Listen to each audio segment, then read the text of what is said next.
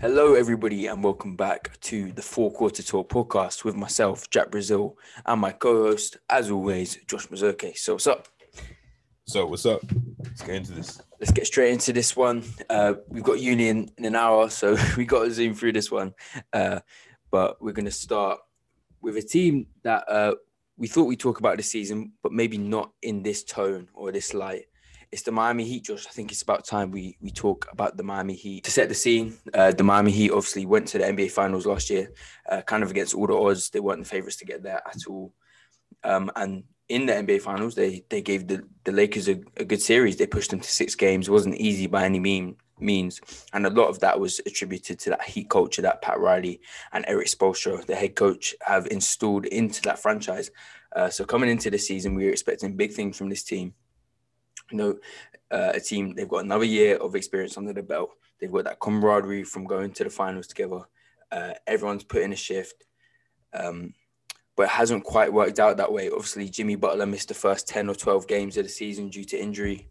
And as their star player, they missed him big time and weren't able to turn some good performances into wins, and he wasn't their only absence. They were relying on a lot of two-way players and rookies to fill in those minutes. Bam Adebayo is taking a big step up this year, but without Jimmy Butler, it just wasn't resulting in wins. Since he's come back, they've looked a lot better.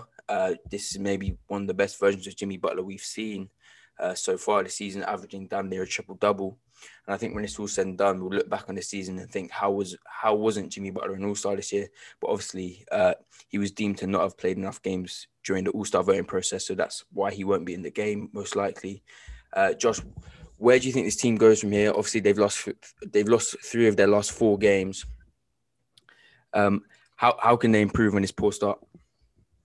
Yeah, so we alluded to this a couple episodes ago because we were talking about them and the Nuggets and how their play has been different from the playoffs.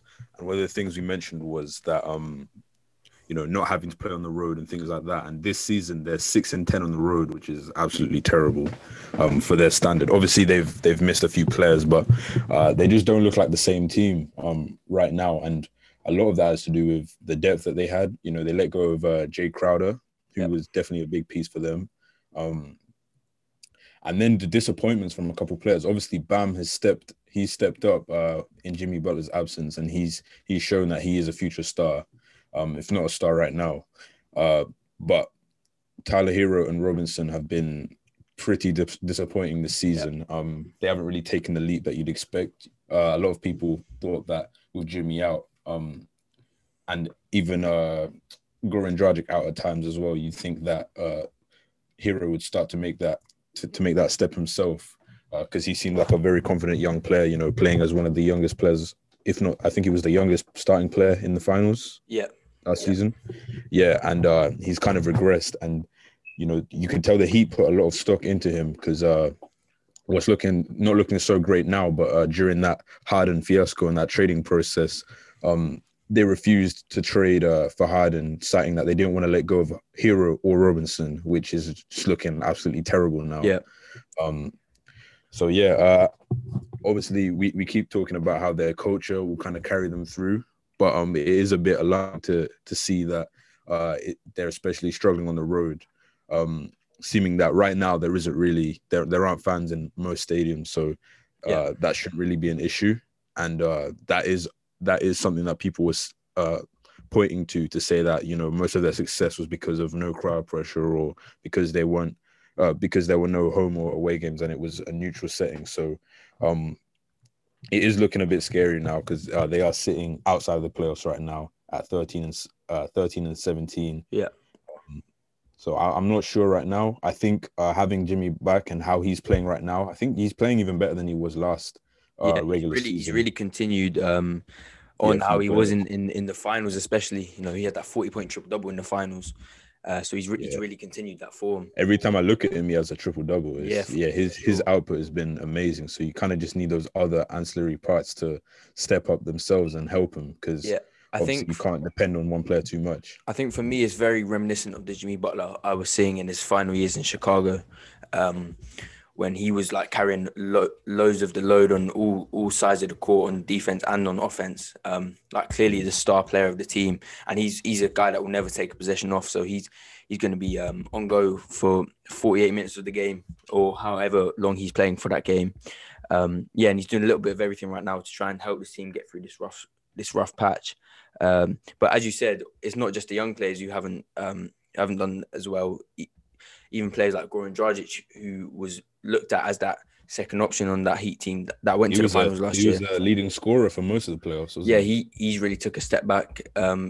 Looks like age is kind of beating his ass a little bit. Similar thing with Andre Iguodala. He's looked pretty awful for this Heat team when he was supposed to be that kind of glue guy that we saw for the Warriors, and that hasn't worked at all. There's been a few surprises in Gabe Vincent and Precious Achiuwa, who have looked decent for their first years in the NBA, but then that's not the standard the Heat are looking to play at. They're looking to compete like they did last year. So those players that have that experience with the team last year really have to take responsibility for this poor start. Look what they can improve on, and I think with players like Duncan Robinson and Tyler Hero, it's probably like they're obviously both shooters, so it's probably just a case of they need to keep shooting. Eventually, those shots will fall. This happens. Also, there's that element of that they're not catching anyone by surprise. They're not, Duncan Robinson isn't looked at as, that D3 player that came in and surprised everyone anymore. And Tyler Hero isn't just that random rookie. Everyone is actually scheming for them now. But looking at the Heat, last year when I looked at them towards the end of the regular season, I thought, this is a playoff built team. They didn't have the greatest season last year, obviously, as they were, one of the lowest seeded teams to make the finals in quite a while. Obviously, injuries has played a role, but I still don't think without the injuries that they'd be, where everyone was expecting them to be, because coming into the season, the preview had them at fourth in the league overall. Yeah. No, fourth in the East. So they definitely need to step up. But the problem is that even though injuries has played a role, I still don't know if, last year was an aberration and if they are that finals level team. And that's what they're going to have to prove this year with, the East is looking a bit deeper this year, with teams like the Nets becoming, contenders now. Very close. And the 76ers. So it's going to be a much tougher road to make it back to the finals. Well, just to tell you how close the East is right now, between the 12th and the 3rd seed, there's only 5 games that separate them. So the Heat could easily make it into the playoffs, and I do still think they will. And what I said earlier, I said they lost 3 out of their last 4. That was actually incorrect. They've lost 3 out of their last 5. They've obviously just held off the Lakers yesterday. So that was a really good win, and they had a good win over the Kings before. So there is signs maybe that they are turning that corner. Yeah. But I do still expect them to make the playoffs. Yeah. Oh, yeah. We're holding them at a different standard now. Yeah. They're not a surprise team anymore. And do you think that was maybe of detriment to them almost? Yeah, they were the underdog. Sneaking up on teams, outworking teams, and they were more ready. They were more mentally strong. But I guess now that it's a new season, everyone's with that same mindset, and they're not in a bubble situation. It's kind of, have they kind of played to their ceiling? Yeah, it's interesting. You would think not though, because the core pieces of those teams are still quite young. So you would expect them to get better and better. Not overall, but I mean, like for that season, they kind of like overachieved, and were they kind of ahead of schedule at that point? Yeah, I think they probably definitely did overachieve. I think they benefited a lot from the home court advantage stuff, everything being played on neutral ground in Disneyland. They probably benefited a lot from that. So in a normal year, that same team with that same mentality may not have gotten that far. But it was still a very impressive playoff run. Oh yeah, you can't take anything away from that, for sure. Yeah, for sure. And I'm sure the Miami Heat are scratching their heads as much as we are as to why they're not doing as well. But I feel like a few players just need to reflect on the season they're having and try and turn it around. Yeah, that Lakers game kind of summed it up. It was quite weird because normally I can't remember a finals rematch in the regular season that was, less anticipated than that game. Yeah, yeah, Cannot at all. yeah. It flew under the radar a lot. Yeah. And Battle of the obviously bubble floors. this was a AD-less Lakers, but the Lakers have still looked pretty good without AD. So it's no mean feat beating them, and hopefully they can use that as a stepping stone. In their next four, they've got a bit of a mixed schedule. They've got your Thunder, so that should be an easy win for them. All right. They've got the Raptors, who are another seesaw team, kind of up and down. Started the season underwhelmingly, probably won't have an all-star. So that should be an interesting game. Then they've got the red hot Utah Jazz, who knows? The Jazz will obviously go into that game favourites, but that might suit the Heat. And then they've got the Hawks, who have also been disappointing. So we'll see if they can pick up a few wins over that stretch. I can see 3 wins out of those 4. Yeah, they'll definitely want to go into the All-Star break hot, to give themselves a bit. And if they win 3 of those next 4, the narrative about this team kind of completely changes a little bit. So we'll see. We'll keep an eye out on the Heat. See how they get on, and we might revisit this topic. We'll see. But let's move on to our next topic, and we need to talk about Damian Lillard. And Josh, I've got a question for you. What does Damian Lillard need to do to win the MVP award? Because Damian Lillard has been playing at this type of MVP level for 4 or 5 seasons now. It seems like he's always on the fringes of the conversation. This year, he's maybe breaking into the top 3 with the Trailblazers sitting at an 18-11 record in a very competitive West as well. You've got a lot of teams in the West that are over 500, and the Trailblazers, like a lot of teams, have had a lot of injuries, specifically to CJ and Nurkic, who are the number 2 and 3 options on that team, and they still haven't fallen off behind Damian Lillard's fantastic play. But what does he need to do to actually win that award? He's been close, but hasn't quite been able to clinch it as of yet. Yeah. So he's averaging 30. 4 and 7, 4 and 8. Pretty good splits. 45, 38, 93. So that's his type of output. The MVP award is, it's not that consistent. There's no criteria. There's a mix of, sometimes it's best player on the best team, but most of the time it is, it will go to a top 3 team. The recent aberration was with Russell Westbrook. Obviously, he put up historical stats, and they had that team at not making the playoffs, and they managed to get that 6th seed. The thing with Dame that's let him down is they've been hit with the injury bug for several seasons now, and it shows when they get to that playoff point and they get their players back that they're not the team that the regular season record suggests. Obviously he should be getting points for carrying a team that has been missing, their top 3, like 2 of their top 3 players. But it's just that issue of he needs to have absolutely spectacular stats. Obviously, averaging 30 is great, but when you have players like, Joel Embiid, averaging 30 and, taking on, double doubles, or even Jokic from the triple double as well. Yeah, in the same conference. So in different conferences, but it just makes it difficult because you kind of need to, the lower down you are the table, the more you need to stand out. And then obviously there's the narratives as well. And it doesn't help that he plays in Portland. They don't really boost, because there's not many games where I see a team that isn't a big market, showing up on your feed and things like that. So that helps to it. That contributes to the narrative. The media plays a big role. So yeah, it's a bit difficult, but he's definitely deserving. Yeah, he is definitely deserving. And obviously the news came out this week that he's not going to start the All-Star game. Luka Doncic will actually take that place, and the voting was incredibly close. It was decided on a few fan votes, I think. So, is Damian Lillard a disrespected superstar in a sense? He's putting up these numbers for 5-6 years now, consistently great. Always hitting the clutch shots, always taking over in fourth quarters, has big moments in the playoffs, but is still getting snubbed from starting the All-Star game. Obviously, I had that in my list as well, but I just wanted to be a little bit different. You had the MVP candidate not starting, but you had anyway. Never. I mean, if you want to watch that, you can go back to our but then that goes back to the stats, doesn't it? That goes back to those stats, and that's probably why you favorite. What I'm saying is Damian Lillard the ultimately disrespected superstar? Yeah, I think Dame and the Trailblazers are often, disappointed every year, it seems every year they're viewed as on the outside looking in for the playoffs, and he finds a way to get them to that 4, 5, sometimes even 3 seed.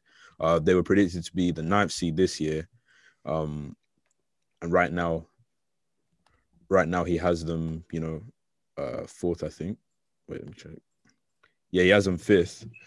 So he seems to always be able to contribute, and that is with those injuries that are consistently there every year. So there definitely is that big market bias there. I believe that if he played for the Lakers, obviously he'd be up there. But pretty much any if he played for Dallas, he'd probably be looked more as that. And then obviously, the media kind of pushed that narrative going in, because we all expected a huge year from Luka, based on the fact that just kind of the hype started to build, and then sometimes they pick which players they want to focus on for that year, and then the others kind of have to do something crazy to get in there.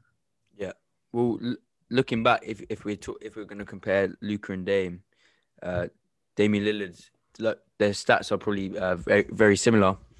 Although Luka maybe does a bit more rebounding, but Luka hasn't really found a way to turn those performances into consistent wins, whereas Damian Lillard has done that for years now.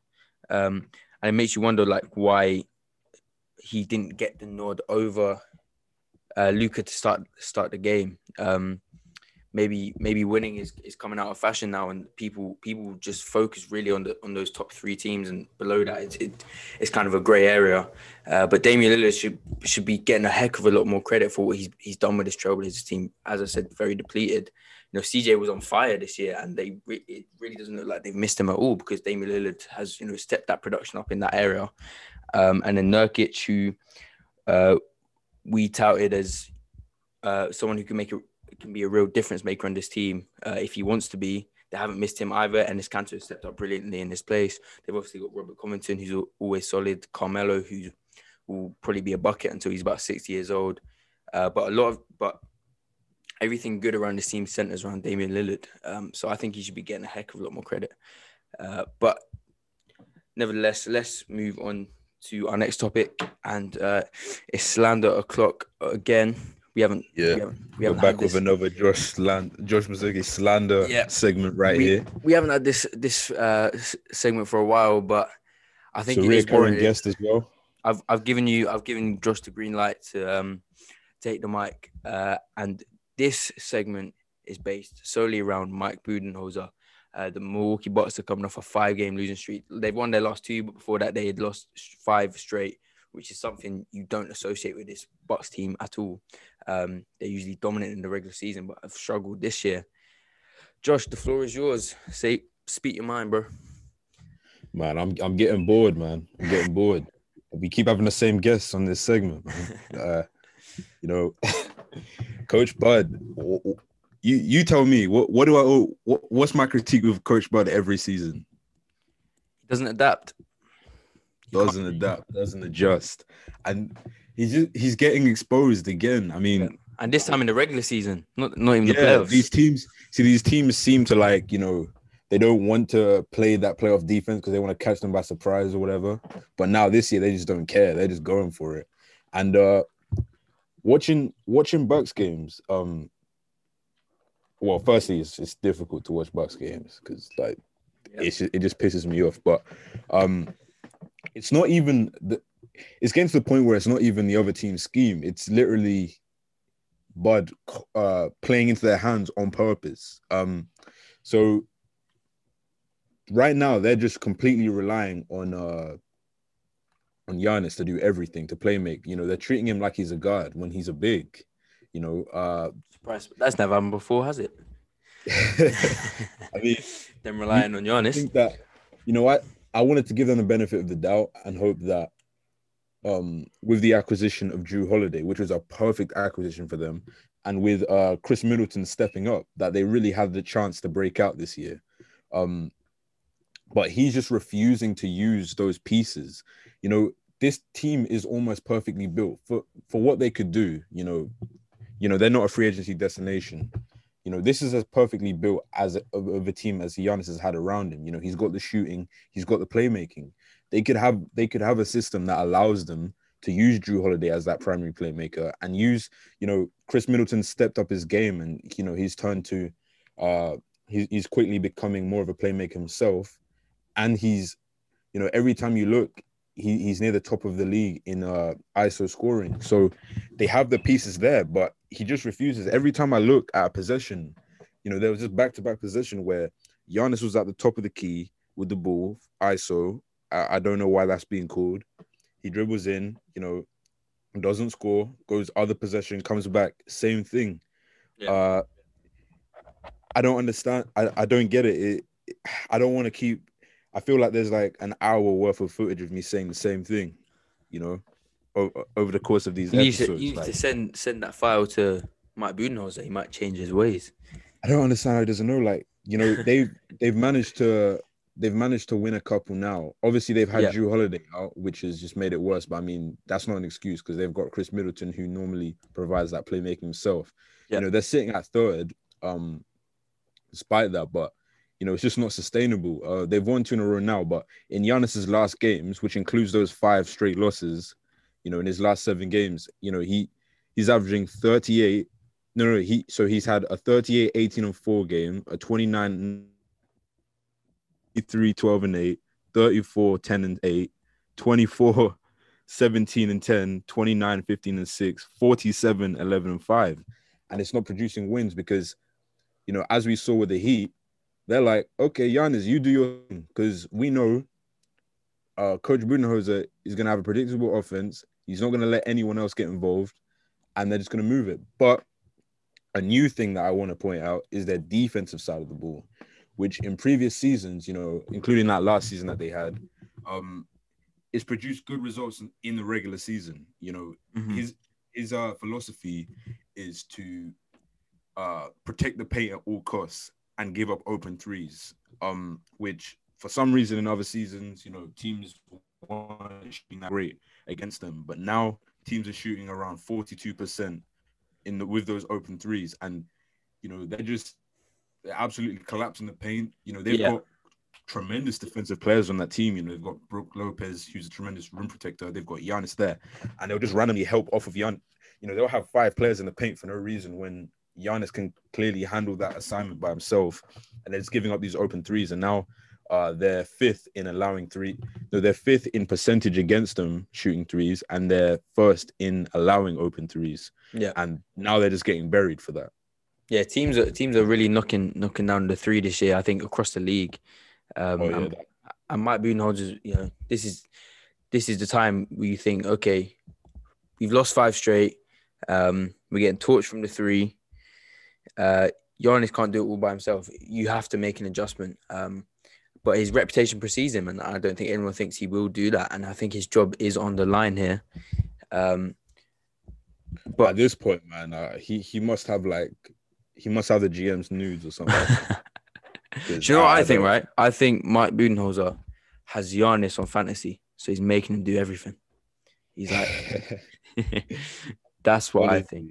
It is just getting ridiculous. It's getting boring now talking about it, but it's something you have to talk about because this Bucks team does have such a high ceiling. You got a guy who's, a top 5 player in the league. Is one of the last 2 MVPs.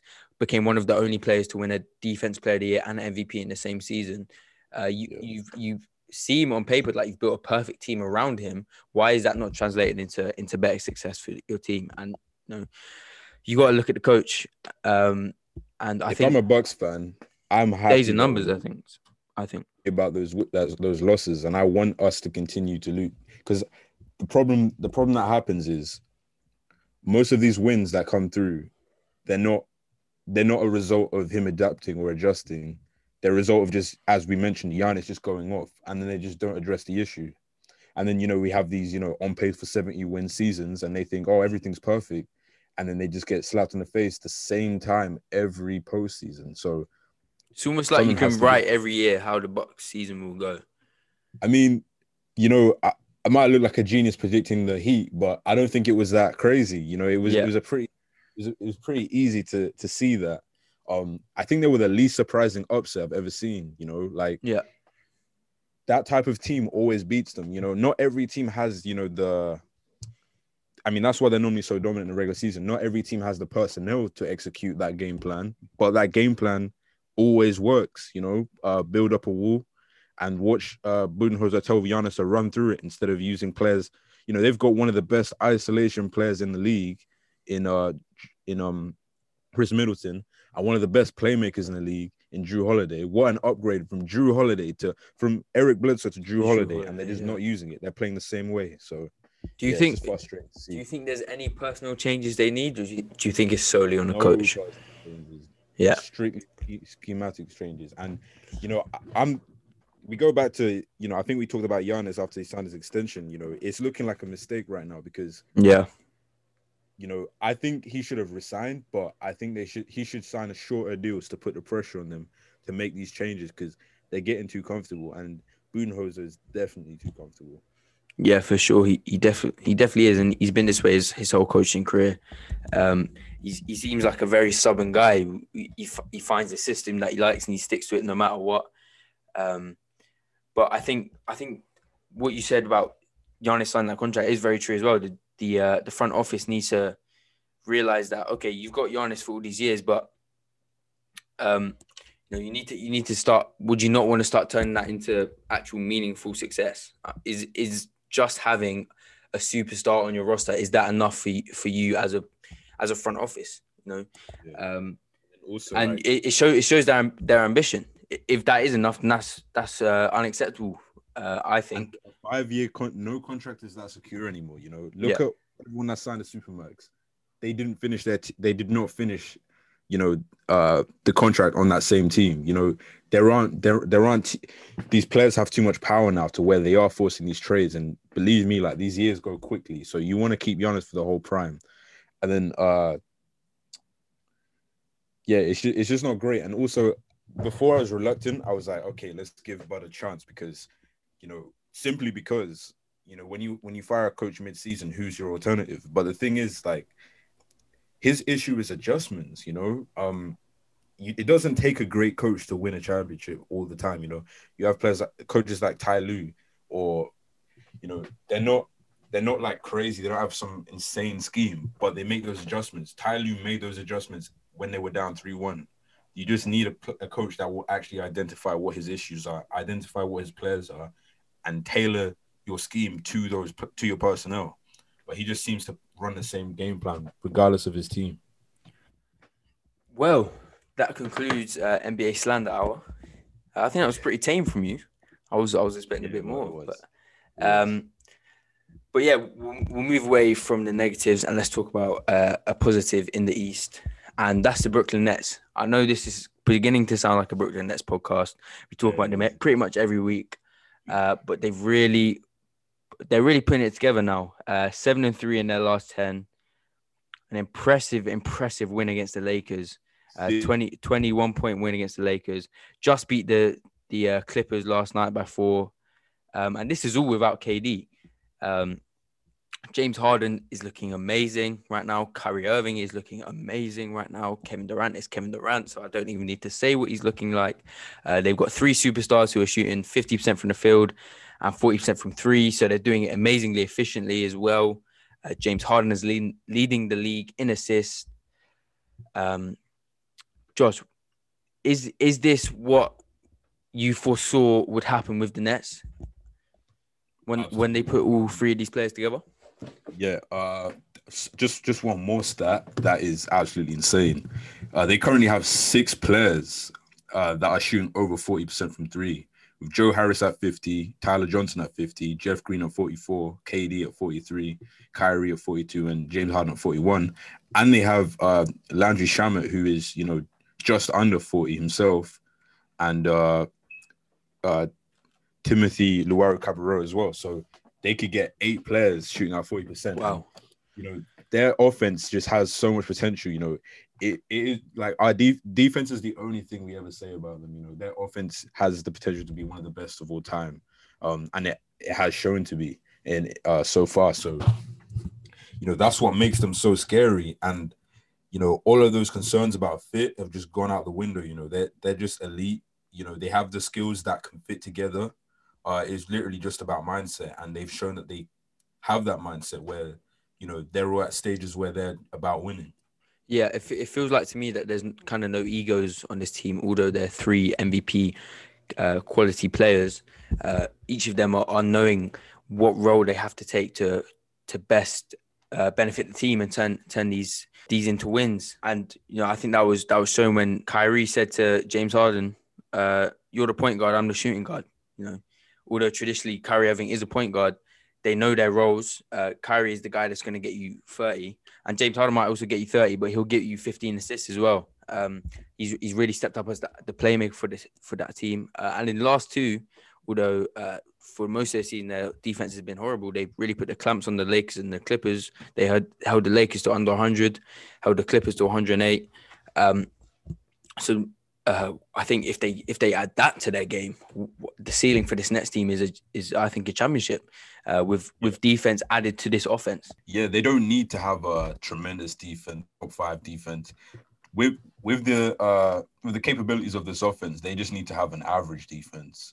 They can't be the worst defense of all time, but if they have an average defense, which they're definitely capable of doing, I've seen Harden make a push towards actually starting to use his, athletic gifts to play well defensively, because he's always been a good post defender, and he's starting to show his perimeter defense as well. KD is KD, and even Kyrie, he's shown in big moments, in the finals that he can really put that effort there. So they can just get some more personnel in these trades. I'm not liking these big name, trade or acquisitions. They don't need Andre Drummond. They just need to address these defensive issues. They don't need, JJ Redick or anything like that. Their offense is secure. Yeah. They just need. They got enough 3-point shooting as well. Yeah, they just need a rim protection, and they need, some wings that will do that. And obviously, last night I think there was a pretty controversial. A whole podcast episode slandering Patrick Beverley after he intentionally injured Russell Westbrook. But he looked like he did another one there with Jeff Green last night, who's a part of their offense and defense. So we hope Jeff Green can return soon. Yeah, he's a big part of that team, 100%. And he always seems to find himself on a contender, Jeff Green, and you can see why. He really fits well into any system, I feel like. But what do you make of these rumors?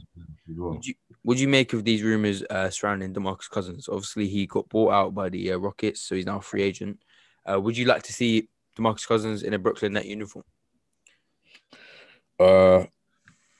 Normally, I would say, if it was a trade, I would say, they don't need that. But if it's, it's a free agency situation, so there's no pain, there's no issue with. Cousins has shown this year that he's not completely done, and that he can contribute. Obviously, it was a strange situation with the Rockets that he was kind of thrusted into, but I think he can definitely contribute. So yeah, why not? Add him to that. Anything that puts DeAndre Jordan back on the bench is good in my books. And also, it might be a scenario where Boogie also pushes DeAndre Jordan to be even better. He might see his starting spot under fire and maybe step his own game up. So I feel like that's a move that makes a lot of sense. You're adding another bit of length to the team, and you also you got two centers with a lot of experience that can grab rebounds, protect the paint a bit, which is what the Nets have really needed. So I feel like this is a no-brainer for me. And as you said, Cousins is another selfless player. Cousins is definitely not done in this league. He's a selfless player, as he showed during his time with the Warriors. So he's definitely he wouldn't hurt. He definitely wouldn't hurt. And he can also shoot the three as well. So that would I think that he ticks all the boxes for them. That's a no-brainer. But apparently the Lakers are also looking at a reunion as well. So I guess he's got the pick of the bunch. There's not much else we need to say about the Nets. They look really scary at the moment for the league. And I do see them now. I feel like they could be anyone in the 7-game series now with that offense and this improving defense. And those two wins over the LA teams, those are massive statements, especially on the defense. I think even more importantly, the defensive end, that they can hold two elite offensive teams as well to low scoring figures. Well, they went into Los Angeles and swept.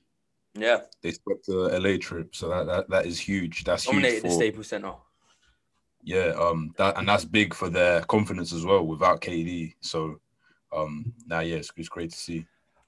All right, I just wanted to mention one last topic just quickly before we get off and go to our lecture in half an hour. We're cutting it close, but I just wanted to talk about the Cleveland Cavaliers quickly. The Cleveland Cavaliers started the season surprising everyone. We're right in that playoff race. It seemed like. Then they lost 10 in a row. They are currently sitting at 10-21 after a 10-game losing streak. By far the coldest team in the league right now. Even the Wizards have leapfrogged them. Good. I don't blame them for losing to the Thunder last night. Shea went up. Oh, whoa! Wait, 1, 2, 3, 4, 5. We had 6, nearly 7 players in double figures. That's yeah. Nice. Well, I mean, they're falling off a bit. The Cavaliers obviously, they started the season with a kind of a different roster to what they have now. Larry Nance Jr. was really good for them. 14th in the East. Oh man. What'd you say? I've literally just looked at them on the table. 14th. Yeah, they've lost 10 straight, and it's kind of gone unnoticed. Because I think this is kind of 10-21 is kind of what we expected from the Cavaliers. Obviously, they started hot, but now they've cooled right down. Even the Wizards have leapfrogged them, who were on a 4-game winning streak, by the way. Which who would have thought that? But the Cavaliers look really bad right now. Obviously, they lost Larry Nance Jr. to an injury. Andre Drummond is sitting because they're looking to part ways with him. Jarrett Allen has come in and been good. Colin Sexton's still been steady. But I saw a stat ever since Colin Sexton said the Cavaliers are back. They've lost 10 straight. So maybe don't tempt fate there, Colin. Maybe keep your mouth shut for a bit longer than the first 20 games of the season. He's not his statements don't always come to ground. I remember when he got drafted and he said, "Oh, LeBron, stay. Let's run it back." Yeah, they're getting punished for that awful nickname in Sexland. I don't think that should catch on. I don't like that at all. Cavs players, they don't have the best history of quotes. You had Tristan Thompson after LeBron left saying, "You have to go through us. Still, the East still goes through us." But anyway, I don't think you need to overreact. I think you can just take to 10 straight. No. I'm talking about the long game here. They're clearly moving towards the future. Yeah. They don't gain anything from making the playoffs anyway. Obviously, they want to still keep going, and it's great to see that the young players, they have it. You don't want to have a losing culture and lose on purpose, obviously, but this comes with the territory of having a young team. They were ahead of schedule in how they were performing, but it's still good. It's a good trend to see. It's good to see, for confidence and things like that. They'll get through this. They're where we expected them to be, and obviously the Wizards are now on a 4-game winning streak. So you're seeing some of those teams that were expected to be in that playoff race start to actually come back now. Mm-hmm. The table overall is starting to look more. The Bulls as well knocking on the door, of the playoffs. Expect to see them there, and Zach LaVine should have been an all-star starter, but I'm not mad about it. Yeah, but the Cavs. I think this is more of a self-induced tank than anything. I think they saw Larry Nance go down, and that was kind of the first domino that fell, and told the front office that, okay, maybe we should then start to move on from Andre Drummond. We've got enough big men on this roster. Move on from Andre Drummond. Maybe try to get some value out of him. If not, they might even buy him out. Jarrett Allen, as I said, he's been good in those minutes. He fits the timeline of those two guards. And why not get a high draft pick as well? So, I think this is definitely a self-induced tank. Yeah. The quicker that they can move towards, just completely committing to the young players, the more they can really start the process. Because you saw with us, with OKC, that, now we've really committed to it. Obviously, it's great, to have a season like we had last year where it's fun for the fans to see, that underdog team rise up. But at the end of the day, you really want to get towards the future. And you're kind of just delaying the process if you still commit to players like Andre Drummond, and so you might as well just make that shift and completely commit to one side, to one path. Yeah, and then give those young guys who you see as part of that long-term future extra reps, so they can adapt to this league quicker. Like Isaac Okoro, who has been playing tons of minutes for the Cavs, and that will only help him in the long run. So it's clear to see their philosophy now. Now's the time to identify who is going to be part of that future. Yeah, for sure. I think we'll look back at that Jarrett Allen trade as a really smart one for the Cavs. It's another third piece they have around that promising backcourt. So yeah, Rockets are not looking great right now. Yeah, Rockets. Naturally. Yeah, I don't know what they were thinking really. And now that they've lost they bought out DeMarcus Cousins, it kind of looks even worse. I don't know what they're like. It doesn't look like they have a strategy at all. But I think we should probably save the Rockets for another episode. But yeah, thank you everyone as always for listening to our podcast. We'll be back probably towards the end of the week. Thank you all for listening, and we're out. Peace.